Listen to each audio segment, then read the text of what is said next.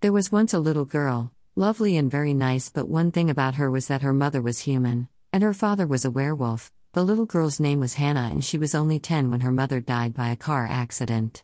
Hannah was so lost without her mother but grew up happy and with a black heart.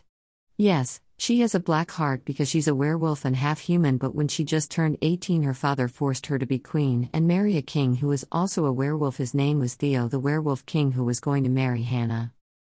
Hannah grabbed her things and packed it up into a bag. She grabbed her bag and ran away as fast as her legs could take her. She soon stumbled into a pit and got her leg trapped in a bear trap. She tried to pull her leg out, but nothing happened. Someone out of the distance came and broke the bear trap, so Hannah was free, and she thanked him and ran away into the distance, never to be seen or heard of again. Years passed and Hannah was cleaning her new little cottage in the forest. Hannah was now 24 and living alone in her house, but one day someone knocked on the door, so Hannah slowly walked to the door and opened it to find a stranger looking around like he's lost. I asked him what was he doing here, and he just looked at me, then replied with, "I'm completely lost, can you help me?"